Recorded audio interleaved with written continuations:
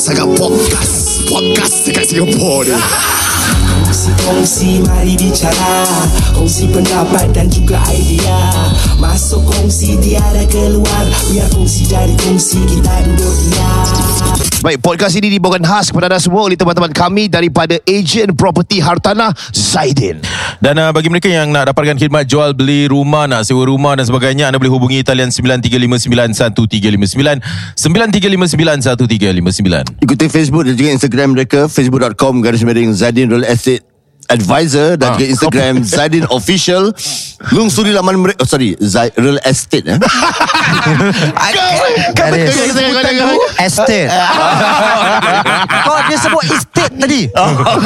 Eastate. Dan juga lungsuri laman mereka www.ZaiDean.com. Ya. Oh dah ya. Okay. Right now start the show. Tell me something buat macam okay, let's go. Sting like a bee, fly like a butterfly, run like a cheetah,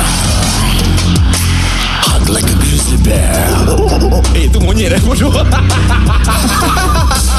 Swim like a fish, swim, fight like Achilles. I'm not a fighter, I'm a lover. I love you. Amazing. Swatter to the cash, put your hands up. Some of the fresh, let's stand up. Aku masih berdiri. Okay, let's go. Sting like a let's go.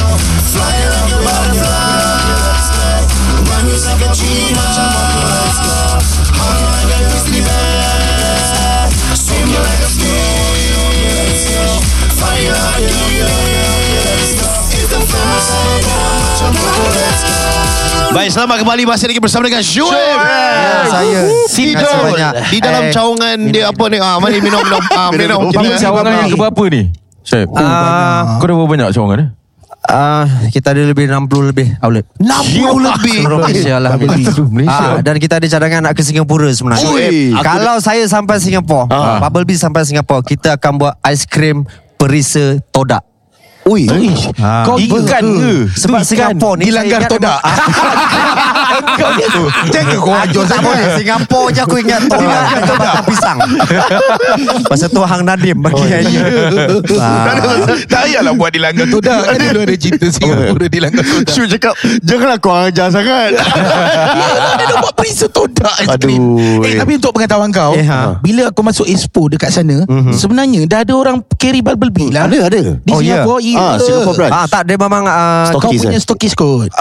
kita ada Bubblebee yang dekat dengan Singapura.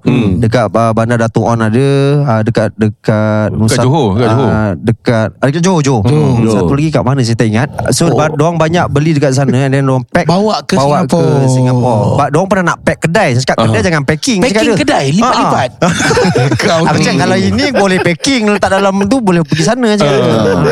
So something yang kita belajar orang Singapura ni bila tengok Shuib berniaga ni, dia menggunakan platform dia dan juga populariti sebagai artis untuk orang kata tu buat perniagaan.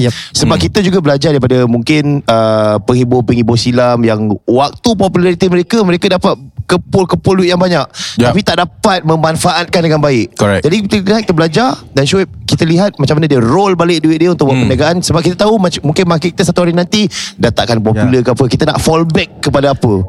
Jadi tapi Izzah kan, ini satu benda yang aku terfikir bila kau cakap artis je, bila something dia nak cari benda lain, dia akan start business. So dan tanggapan orang luar akan cakap dia artis, memang dia boleh buat apa, memang meletup tapi sebenarnya tak macam tu kan Dul. Untuk bisnes ni sebenarnya struggle kan Dul. Betul. Yang ada 68 outlet. Cuba kau kongsi sikit. Okay, dulu saya start bisnes, saya dah almost dah 10 tahun. Saya awal start bisnes. Okay, alhamdulillah banyak benda saya buat, itu ini. Alhamdulillah gagal. ini waktu masih artis ke atau sebelum artis? Artis lah. Saya gagal. Buat kopi. Saya start jadi artis je dalam 2 tahun ke 3 tahun dah, saya dah start bisnes lah. Saya start jalan. Walaupun pada masa tu adalah time kemuncak juga untuk kita orang lah. Tapi dia saya jual kurma tapi basi. Saya buat macam-macam. Masa tu saya ingat kan, dengan ada nama, kita boleh sukses dalam bisnes. Tapi tak rupanya, salah. Bisnes dia menuntut you have to be a real businessman. Kau bukannya kau jadi artis, kau boleh start. So saya jalan selama lebih kurang kat 10 tahun tu, saya belajar banyak benda. Saya belajar dengan cikgu-cikgu, saya belajar. Kita bayar untuk tuntut ilmu dalam berniaga. Tapi selebihnya saya rasa saya lalu untuk bisnes the real thing lah. Maksudnya saya lalu, maksudnya kalau orang cakap ni macam jalanan punya ilmu. Saya turun naik, dan contoh Bubblebee dia berkait rapat sangat dengan saya. Naik saya dengan Bubblebee dia naik sekali. Kalau turun saya dengan Bubblebee turun sekali. Masih. Betul perasan juga masa kau dengar radio, kau tumpu pada radio, Bubblebee macam down sikit. Dan adakah sebab tu kau decide kau berhenti radio? Salah satu sebab beberapa radio yang saya berhenti, saya cakap alasannya adalah apa? Saya nak fokus on business balik. Sebab kita boleh rasa bila kita fokus ke tempat lain, business kita akan tunggal langgang. Dan dekat situ adalah kita lah founder, kita lah board director, kita lah shareholder. So everything is there, kita lah. Aku suka tanya sebab kau dah lalui banyak business buka tutup. Lepas tu Bubblebee ni boleh katakan meletup juga. Apa antara pelajaran yang kau boleh kongsi pada penonton tentang kegagalan pada awalnya yang kau terapkan, yang kau ubah haluan kau? No, dia never give up sebenarnya. Selagi mana kita kuat, selagi mana kita nakkan sesuatu, percayalah. Sebab kadang-kadang kita pun tak tahu. Contoh kita gali satu lubang kan, kita tak tahu bila masa kita akan jumpa emas tu. Tapi rupanya emas tu dah depan hidung kita. Tapi kita berhenti. Kali-kali. Rupanya dah depan tu je. Sama juga dengan kejayaan. Kita tak tahu kejayaan tu hampir ataupun jauh. So dia macam satu perjalanan. Selagi kita menuju ke arah tu, in the end of the day kita akan jumpa juga. Tapi proses dia rumit lah. Turun naik perasaan kita, and then how to manage a good team, and then of course turun naik tu saya rasa itulah dia sanggaran dalam bisnes. Lagi pula contoh untuk saya bukanlah besar sangat pun bisnes yang saya buat. 68 outlet besar tu. Alhamdulillah. Kau tak humble lah. Kau ni tiba-tiba pula macam ni. Berapa ribu satu bulan? Tapi betul, sebab ada banyak brand besar lagi contoh. Tapi untuk Bubblebee is too fragile. Kenapa is too fragile? Sebab saya di situ. Jadi apa pun terjadi pada Bubblebee, dia akan efek pada saya. Kalau apa pun jadi pada saya, akan efek pada Bubblebee. Contoh KWSP baru ni. Kongsi sikit apa KWSP ni? Hari tu keluar satu cerita lah pasal pekerja KWSP. Ini kumpulan wang simpanan pekerja. Jadi bukan kumpulan band rock apa. Takut yang tak faham. Singapura tak ada. Kumpulan ni kan.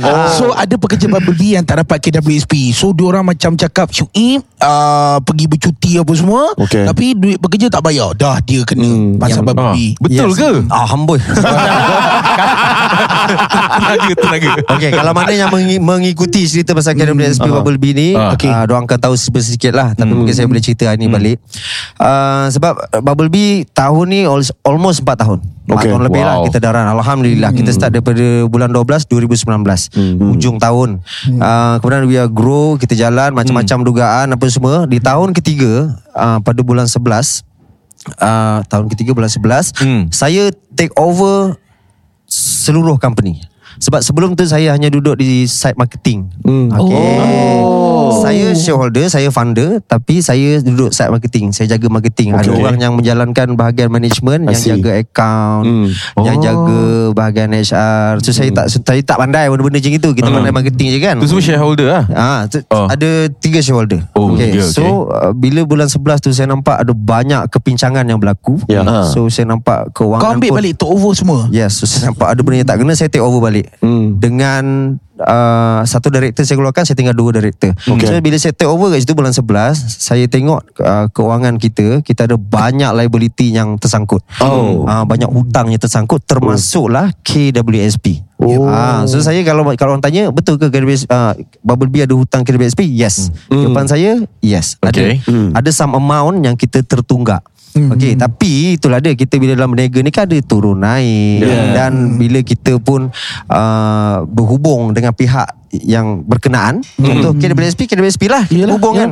So bila kita bincang itu dan ini, kita turun naik, kita dapat satu penyelesaian, which is penyelesaian tu adalah ansuran bayaran, okey, selama beberapa bulan tempoh dia. So clear, maksudnya benda tu dah pun selesai. Alhamdulillah. Tanya something, sebab bila dia sebut berkenaan dengan shareholder keluar, dia mungkin tak begitu bersamaan dengan kita. Kita dulu ada 4 orang, ada shareholding, lepas tu satu sleeping partner, kita bingit, kita kick him out kan. Jadi macam mana you kalau berdepan dengan shareholder ni, adakah macam gini punya fasad, ataupun dia lain macam kau memang kau tak buat kerja macam mana ni? Kau kan susahnya bila satu selebriti jadi businessman, sebab itu dah karakternya berbeza-beza. Saya terpaksa on off kan karakter tu. Sebab kau pelawak pula tu. Saya pelawak. So bila kita masuk kerja, bila kita duduk dekat office, bila saya duduk as a founder dan juga duduk seorang founder. Duduk as a founder tu. Nampak? Nampak duduk dia. Duduk as a founder. Duduk as a founder. tak adalah macam itu sangat. Tak berfikiran sebagai seorang pemilik syarikat kan. Ada lain suasana dia. Cara bercakapnya pun lain. Itulah cakap, pembelajaran itu sebenarnya secara berperingkat. Tapi kau tegas Dul masa dengan diorang. Kau memang tegas Ada time tegas, ada time tak. Sebab tengok keadaan lah. Tengok keadaan. Takkan tiba-tiba kau nak tegas, tak mau je kan. Lagi satu tu susah juga, sebab bila bos diorang ni ada selebriti, mungkin kadang-kadang sometimes ada gap juga. Tapi alhamdulillah lah, semakin baik dan semakin baik lah. Sebab saya meletakkan full of hope untuk Bubblebee. Sebab Bubblebee ni diusahakan oleh saya dan arwah Siti Zara. So dia antara orang yang nak sangat tengok Bubblebee ni sampai pergi overseas. Sebab masa saya buat Bubblebee pada 2019 bulan 12, masa first outlet kita nak buka, saya dekat Australia masa tu pergi bercuti. Okay. So saya jalan dekat dalam satu mall, arwah isteri saya nampak ada satu brand tu. Saya cakap, brand ni dekat Malaysia. Dia cakap, kat sini pun ada. Saya cakap, apa dia? InsyaAllah one day kita tengok Bubblebee akan ada di seluruh dunia. Saya cakap, itu yang saya meletakkan harapan yang sangat tinggi untuk bawa brand Malaysia ni InsyaAllah pergi keluar negara. Bayangkan tiba-tiba kopi Manila ke, ada si Sudul ni. Nampak kau kat Manila. Tak ada, sajalah. Seluruh dunia kot. Seluruh dunia lah tu. Okay Dul, tadi pasal Bubblebee kan, dia ada cerita pasal kau berhenti beberapa radio. Kan dia ada share tadi. Radio. Berhenti ke kena buang? Dia berhenti lah. Dia disiplin A. Dia disiplin A. Dia disiplin A. Cuma apabila kau berhenti beberapa radio, tak pernah pula dengar kau bercerita pasal kau punya background radio kau kerja sebelum ni. Macam ada setengah orang dia berhenti radio, dia akan bercerita. So apa pandangan kau? Okay, apa kalau ikut kronologinya lah. First radio saya duduk era. Pernah duduk era? Pernah, aku kena buang. Sama. Kau era kau kena buang. Era kena buang. Kau rekod ke macam mana? Kau rekod, kau lari sekejap. Itu dia punya kes lagi besar. Dia punya kes lagi besar. Kau dengar dia punya kes. Kes kita orang sampai tahap benda tu jadikan pengajaran untuk orang lain. Kalau ada contoh setiap tahun dia ada radio ni ada apa panggil tu? Dia macam panggil sound, dia macam checking So jangan buat kesalahan macam ini. Jadi kesalahan yang macam ni tu adalah kesalahan yang kita orang buat. Apa kau buat? Contohnya kau dengar apa dia buat? Masa tu saya on air dengan Bertiga lah dengan Sepah. Ada Mamat dan ada Jeb. Mencarut. Cerita pasal ni siapa yang pemain gol? Kayu golf Tiger Wood. Kayu golf Tiger Wood diletakkan minyak lintah jadi apa? Jadi panjang dia. Dalam radio. Kau cakap dalam radio. Dalam radio diorang bergurau. Dia kata kalau kayu golf Tiger Wood tu kita letakkan minyak lintah mesti jadi panjang. Macam reaksi. Kita tak faham apa function minyak lintah. Faham kita tahu. Untuk mengeraskan. Tapi untuk masa tu agak kasar lah bunyinya. Yang cakap kau? Tak. Masa tu yang cakap tiga antara okay. So lepas tu bos panggil, dia cakap seminggu kau akan direhatkan. Alhamdulillah. Setahun rehat. So era first, kemudian saya pergi ke Sinar FM 2 tahun juga. Selepas tu saya pergi Hot FM 2 tahun juga. And then saya last kali di Suria lah, yang paling baru.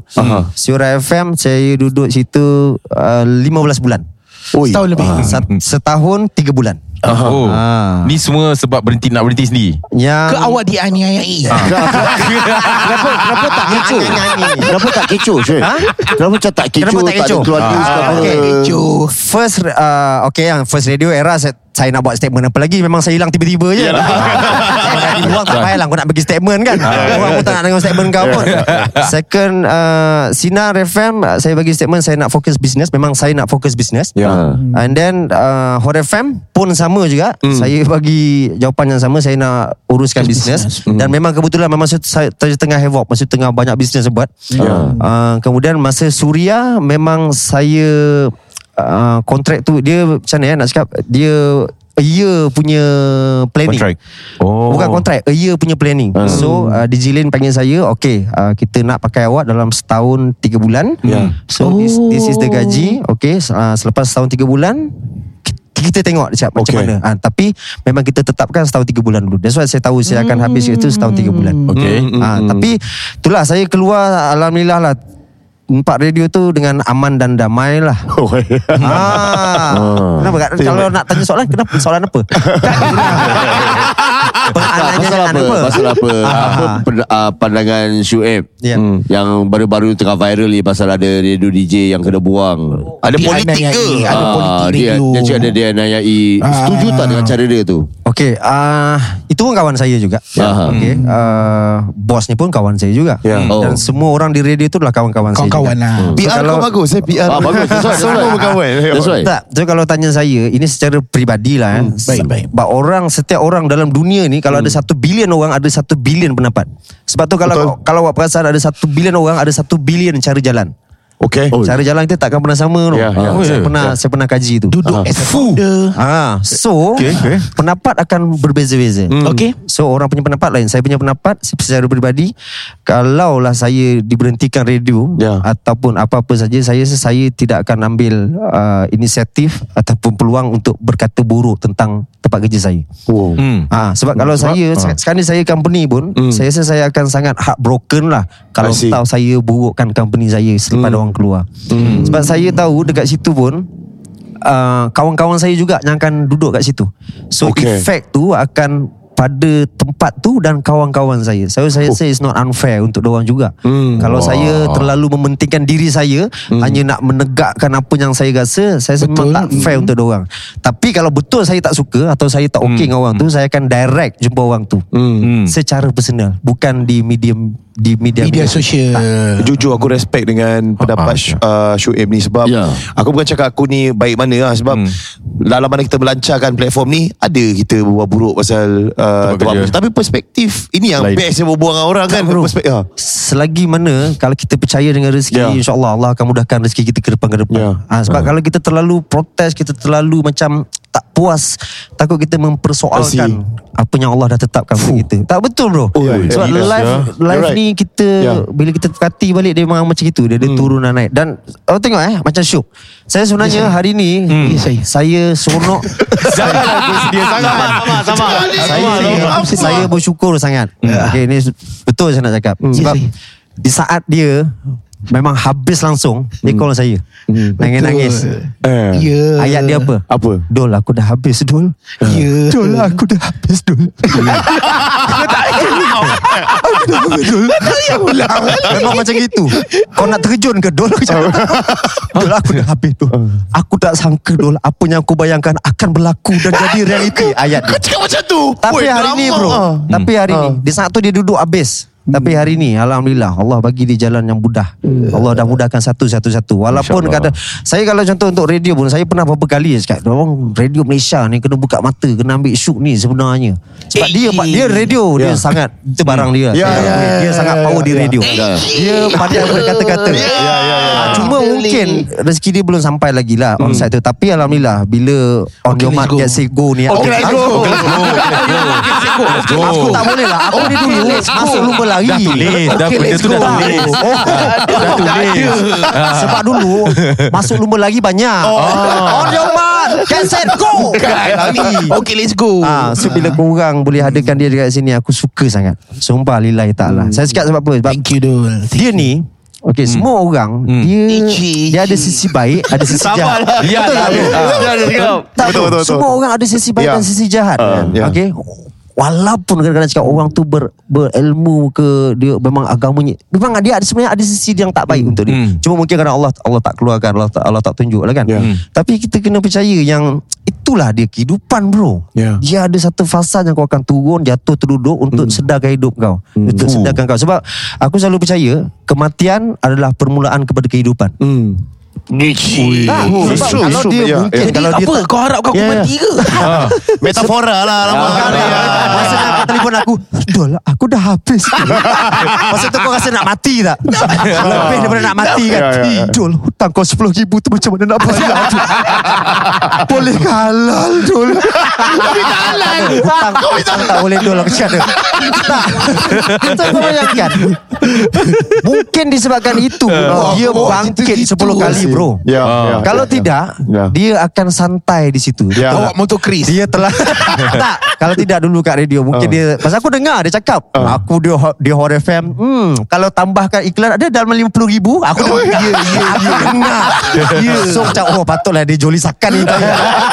So kat situ mungkin ada sebab satu yang kenapa Allah ambil, sebab mungkin itu melalaikan dia. So Allah bagi dia jatuh. Lalai banyak ke? Dia jatuh duduk sebab dia bangun balik. Masa aku lalai, dia pun lalai. Lalai sama. Tapi aku cepat bangun. Aku cepat sedar. So bayangkan, dia bangun balik, dia jual serum dia, dia buat TikTok. Sampai dia pernah cakap apa, aku dah tak tahu nak buat apa, aku dah tak ada duit, live TikTok dalam kereta. Sampai tahap macam gitu. Tapi itu yang membangkitkan dia untuk dia bangun dan be a shook lah. Siapa dia sekarang. Sebab tu cakap, manusia ni macam gitu, bro. Dia ni ada jahat dia, tapi dia ada sesuatu yang baik luar biasa. Dia hati baik. Sampai aku pernah cakap dia, kau ni punya tahap wali ni, cakap dia ni. Kau ni kalau jadi baik betul, kalau jahat betul, cakap dia. So dah dislike. Betul brotherhood ni. Syuk. Aku kena ada belas tahun. Pendapat Syuk respon terhadap apa kata-kata Shuib. Aku bila cerita pasal Shuib ni, aku kenal dia berbanding budak-budak dalam Raja Lawakan lain. Aku kenal dia belas tahun. First film yang kami berlakon, yang aku pernah cerita aku jadi hero, Amir dan Lokman. Aku Amir, dia lah Lokman.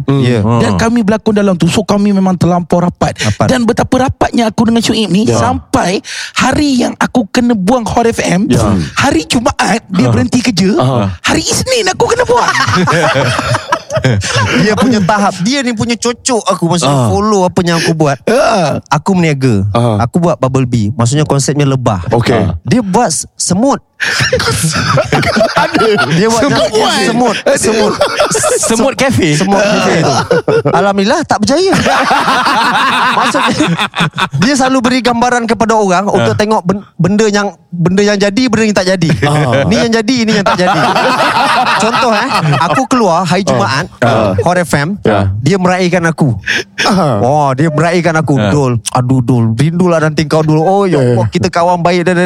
Dia punya baik, alhamdulillah. Maksudnya dia punya nakkan persahabatan tu baik. Jumaat aku berhenti, Isnin dia berhenti. Dia tak nak lepaskan peluang tu. Dia telefon aku, Dul, nampak aku follow kau. Tapi aku dah buat apa? Tapi bezanya, aku pergi tu, orang menangis-nangis macam, oi Shuib, janganlah berhenti. Dia berhenti, baguslah berhenti dah. Dia ni elok diberhentikan aja. Dia ada contoh baik buruk gitulah. Aku bukan contoh yang buruk. Tapi bro, itulah dia live kan. Nampak. Sekarang dia duduk bawah, ni dia naik balik. Sama, dia di live bro. Sama. Aku rasa pun okay, let's go pun hadap benda yang sama. Betul. Dulu starting macam mana, apa yang orang kata. Tapi sekarang dah naik. So dari live turun dia. Dia ada turun naik lah. Kita nak memang borak dan Shuib lain level lah. Kita boleh lain. Aku tak mono kan. Dia dengar kau cerita pasal di Vida, Datuk Vida. Mono. Aku bila kau cakap mono, aku tu dahsyat saya perkataan ni.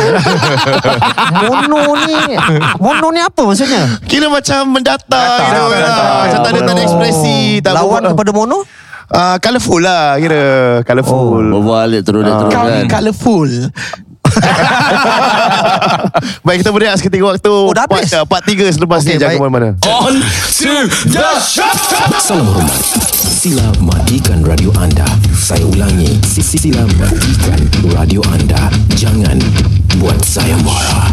Dan kalau saya telah marah, saya akan bertukar menjadi warna hijau. Anda tidak akan suka kalau saya bertukar jadi warna. Are you a people pleaser? Sialah. Tu air je tu. Hai, apa sial? Aku tahu sial. Ni aku boleh buat bro, aku boleh buat merepek gini bro. Podcast ini dibawakan khas kepada anda oleh teman-teman kami di ejen properti hartanah ZaiDean. Adakah mereka people pleaser, ZaiDean?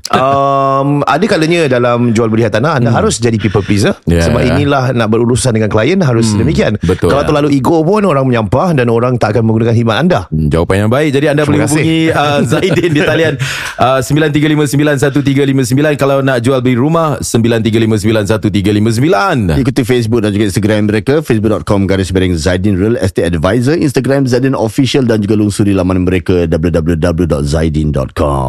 Masa lagi bersama dengan Zaid dan juga Dean. Dean ada satu pengalaman yang mungkin nak kongsi, yang mana seorang buyer yang mempunyai ejen lain tiba-tiba datang call kau and minta tolong kau for free. Tak lah. Okay, dia punya cerita recently aku dapat satu buyer. Sebab it's was plate nombor dia apa? Tak ada kacau plate nombor orang. Recommended lah, referred lah. Dia punya adik dia dengar okay let's go. WhatsApp blood, WhatsApp. Jadi refer kakak dia contact kita lah. Okay, jadi baik kakak dia. Actually kakak dia ada ejen lain, maybe kenalan ke apalah. Cuba dia kata nak cuba ejen lain lah. Yalah, aku guna aku nak kena buat balik semua dia punya presentation semua.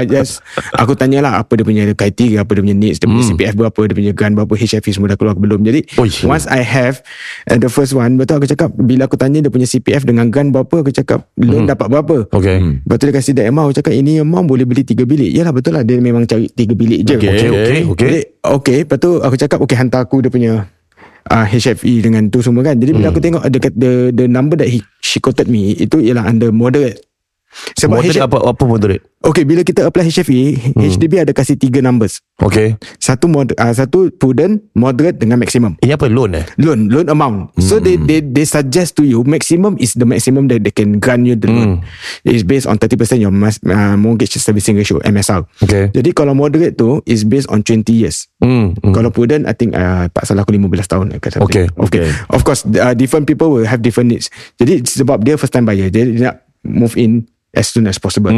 Jadi she may need a bit higher loan. Jadi aku bila tengok balik, aku cakap this one you actually can go for higher. Sebab at first dia kata dia nak pakai CPF saja. Of course kalau dia punya calculation macam itu, dia kalau nak bayar pakai CPF saja, dia memang 3 bilik lah. Tapi aku suggest dia, aku cakap actually you boleh beli sampai 5 bilik pun. Tapi maybe if you want to take a look at 4 room, jadi tak, dia kata memang kalau kena cash banyak sangat top up berat lah. Jadi, boleh beli sampai 5 bilik Boleh. Cuma stretch lah, very stretchy lah. Sebab dia punya loan quantum very high. Walaupun first time buyer. Jadi aku go through with her. Kalau based on 4 room, berapa installment berapa, and agak-agak estimated berapa monthly cash kena top up. Jadi dia kata okay lah. It's doable apa. Jadi bismillah, straight away I change the perspective. Instead of cari 3 bilik, terus kita pergi cari 4 bilik. Terus dah dapat dah rumah, Alhamdulillah. Bagus dalam 2 minggu. Seminggu. Marah dia. Seminggu. So basically the previous agent yang dia engage push her to buy 3 room. Aku tak tahu sebab mungkin sebab dia punya pasal pada pemahaman dia cuma beli, dia memang nak beli 3 bilik ataupun dia tahu dia yang dia mampu 3 bilik je. Sebab so biasanya customer akan cakap okay, I nak macam ni. Okay, biasa standard customer akan cakap kalau boleh tak nak bayar cash top up. Okay, kedua ialah of course the numbers they give first right. Jadi agent akan go to. Jadi bila kita tengok, we have to look at the first angle, second angle. Maybe kalau kita boleh tengok third angle, kita boleh tengok. There's a few scenarios. Jadi kita akan show to the client. Okay. This is what you can do with what you afford to. Yes, of course 3 bilik memang mampu. Very affordable. Very prudent. Tak stretchy. Tapi if you look for long term, jadi duduk aku tanya juga, you looking for untuk bikin duit ataupun untuk selamanya? Then she said that okay, nak duduk untuk selamanya lah. Tak nak jual-jual, tak nak pening-pening. Okay, then she want the bigger one. Of course rumah lama besar. Then okay, we can consider the older flat is a bit cheaper compare the younger flat. Tapi actually rumah lama dengan rumah baru pun beza dalam 50,000 je. Okay. Rumah lama dengan rumah baru sama type lah, macam 3 bilik ataupun 4 bilik dia beza about 50 to 100, normally about 50 to 70,000 difference. Jadi kalau kita tengok, okay, then they don't have any plans to sell in the future, maybe you can consider rumah lama, installment rendah sikit. Lepas tu of course ada cash top up, and she comfortable with the amount, is less than $1,000, dalam 600 saja tak salah aku. I see. Jadi of course then we go works towards that the needs lah. Dan dia cari rumah yang boleh move in immediately. Tak pada extension, tak payah ada much reno lah. So 1 week kau dah dapatkan rumah Alhamdulillah. Lincah ni. Wow, dahsyat dah. Ini semua asbab lah. Bila mendengar okay, let's go. Betul. Terjadinya satu perkara yang hebat, sebab mereka adalah ejen-ejen yang hebat. Dan mereka don't beat around the bush lah. Mereka walaupun dalam keadaan senyum seumpamanya, mereka have an eye for sale. Tak boleh tak boleh. Itu dah style. Jadi podcast ini dibawakan khas kepada anda oleh teman-teman kami yang sangat power sekali, ejen property hartanah ZaiDean. Dan juga sedikit pertambahan, untuk dapatkan rumah dalam masa seminggu ni bukan pengalaman yang setahun dua saja. Betul. Mereka telah pun banyak pengalaman, banyak kontak, banyak kabel. Itu actually important tau, Din. Pasal kontak dan kabel is very important. Really lah. Serius. Kalau macam let's say celebrity ke ataupun influencer ke baru pas RES exam, macam contoh Lidah Zati lah. Tapi Lidah Zati ada kurang lah. Anda Zai lah kan. Ya ke? Ada? Kita ada lah. So let's say macam diorang baru pas pun kabel nak kena cari bro. Dia nak tahu siapa kawasan mana, siapa ejen kawasan nak kubruk macam mana. Kau tanya Zai dengan Din, kalau aku nak ambil bank loan, aku nak pakai bank loan, aku nak pakai nanti aku tanyakan, dia just a phone call away to all the bankers bro. Dia call ini bank tanya, aku nak apply IPA, in principle approval. Okay, kasih payslip. WhatsApp bro. Terus banker kerja tu orang bro. Dia dapat kalau berapa? Angsa call banker semua macam Dan dah lama tak golf, tak apa lama tak turun punya. Asal kena Cina kalau banker? Tak, contohlah. Boleh juga India kalau aku nak. Dulu aku ada kenal banker Melayu. Melayu ada. Very long time ago. Apa khabar Din? Bila nak main golf? Alhamdulillah. Dah tak ada. Ya. Kebanyakan cuma banker memang bangsa lain lah. Adakah sistem perbankan ni racist? Aku tak rasa lah, sebab mungkin ada syubhah kat situ kan mungkin. Wah. Dalam betul ya.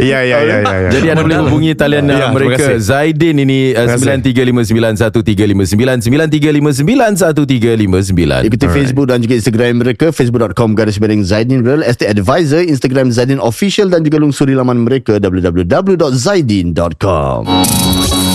Banyak sangat podcast dekat Singapura ni. Kongsi, mari bicara. Kongsi pendapat dan juga idea. Masuk kongsi, tiada keluar. Biar kongsi dari kongsi, kita duduk diam.